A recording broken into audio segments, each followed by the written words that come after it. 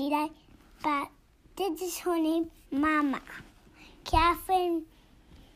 Hello. Well, you can read a podcast for you. Hi, this is Mystic River Reading with your hosts, Catherine and Eli. Please enjoy the stories.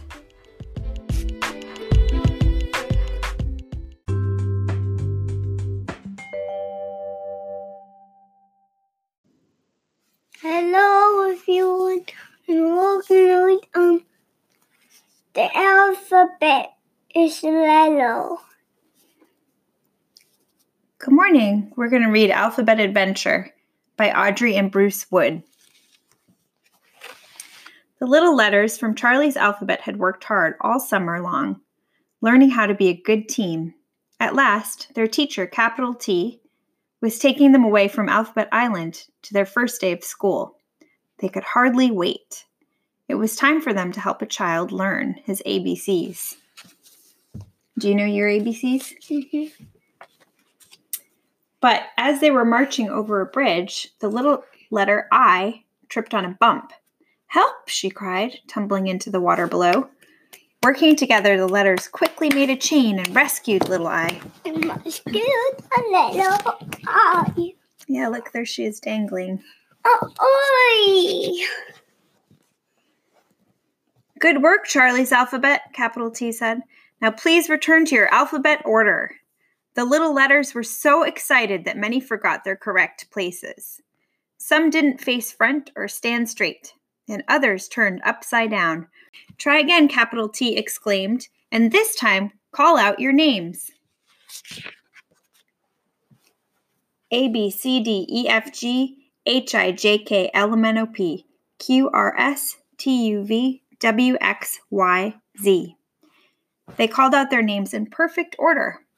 But something was wrong with one of the letters. What could it be? Do you know what it is? Mm-hmm. What is it? Shall we read and find out? Mm-hmm. Little I, capital T exclaimed. Your dot is missing. Where is it? I don't know, little I said. I had it this morning. A little I must always have its dot, capital T said. We can't go to school if our I has no dot. Capital T looked at the water.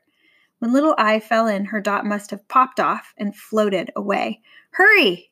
School begins soon. We must find her dot or we'll be late. Charlie's alphabet found a boat and hopped in. They traveled through the canals of the island, searching for the dot, but they didn't see it anywhere. Where could it be, Eli? At last they came to a place where the capital letters were having a big party. Maybe my dot is at the party, little I said. The little letters searched high and low, but they still couldn't find the dot. Oh, they're having a party. Look, there's confetti and balloons. I'm sorry, capital T said. I'm afraid little I's dot is lost forever. Each letter had worked so hard to make Charlie's alphabet perfect. Now no one would be going to school.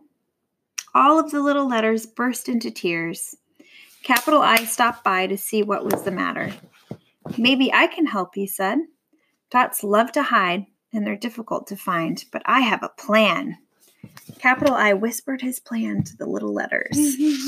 All of the letters except little I raced down the streets of Alphabet Island, searching for what they needed to make the plan work. Before long, they returned with the things they had found and lined up in alphabet order. Capital I spoke loudly. Because we cannot find little I's dot, she must choose one of these things to put in its place. Look at all the different things that they have. Yeah. It's a pumpkin. A pumpkin?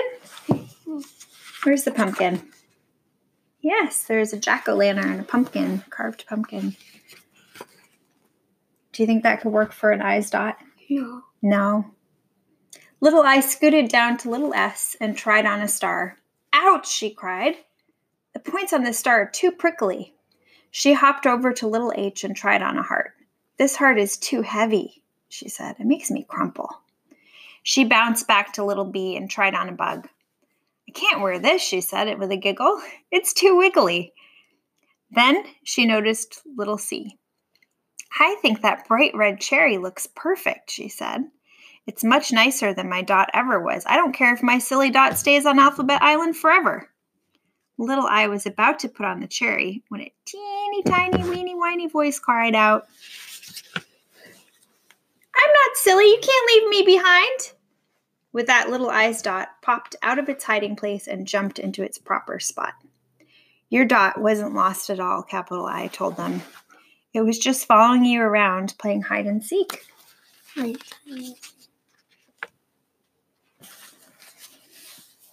Oh, there's the pumpkin. Yeah. The pumpkin. Is that your favorite part of the story? Mm-hmm. Yeah, you like pumpkins.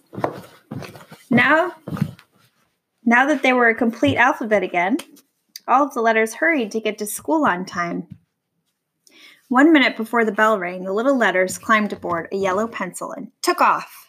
But they're flying in the sky. When they arrived at their school, capital T pointed to a boy staring at a blank piece of paper.